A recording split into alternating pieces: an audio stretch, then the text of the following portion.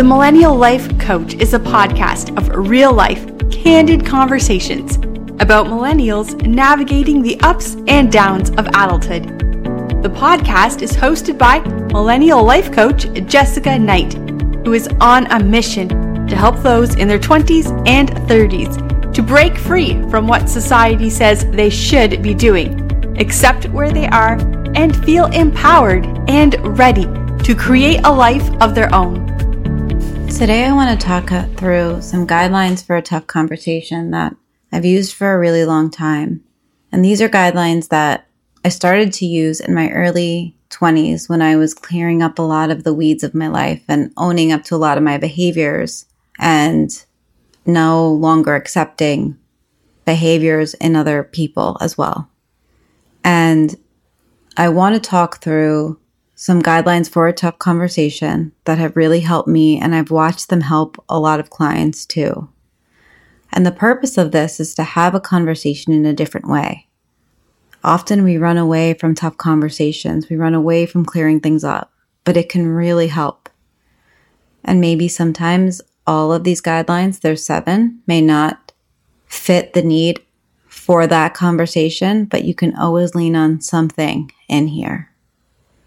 After I read through them, I will post a link in the show notes to them written up on my website. So the first thing is set aside time and ask permission for the conversation. Don't ambush them. You could say something like, there's something on my mind, and I think it will take a few interrupted minutes to discuss. Do you have time today? Or there's something on my mind, and I'd like to talk. I probably need like an hour. Be honest.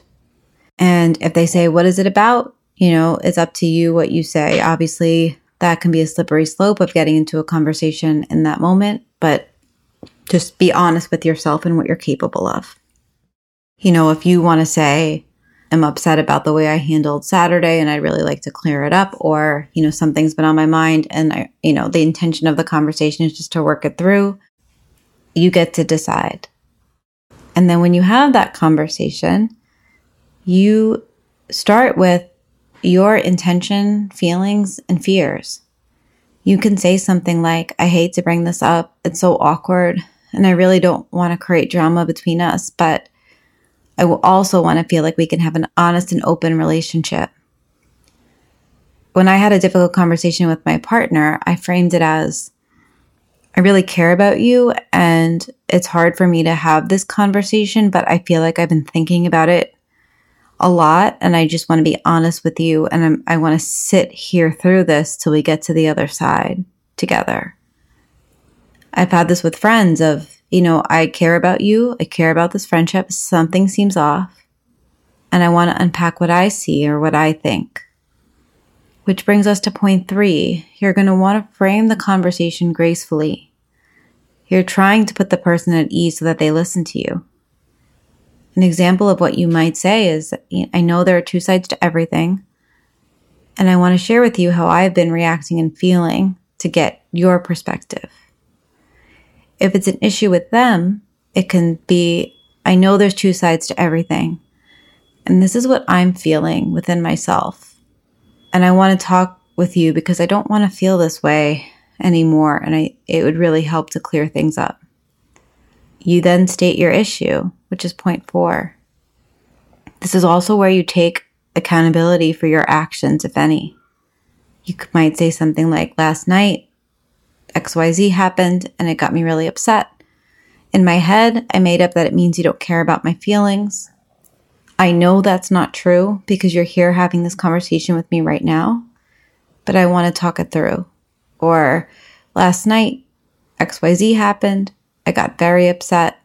I spent all night in my head and then I reacted based on that, and I'm here to clear it up because I didn't act in a way that was in alignment with our friendship. I then recommend after you state your issue, you pause and ask them, how is it for you? What's your perspective? Do you know what I'm talking about? Ask them for where they are before you go very far into a deep conversation, because it will get lost. And then point 6 is listen fully. Just as you would want someone to listen to you, then say back what you heard to really show that you understand what they said. The point is to get their perspective. Again, listening in a way that you want someone to listen to you. And you end with noting discrepancies or disagreements, offer resolutions or negotiations.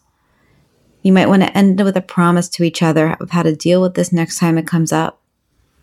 And work to get on the same page. And just remember that this is about showing up for a conversation differently. This is about feeling new feelings. This is about you stepping into a better version of yourself and leaving a more reactive version of yourself aside, but trying to lean into having these conversations in an easier way. And I recommend doing this with healthy people.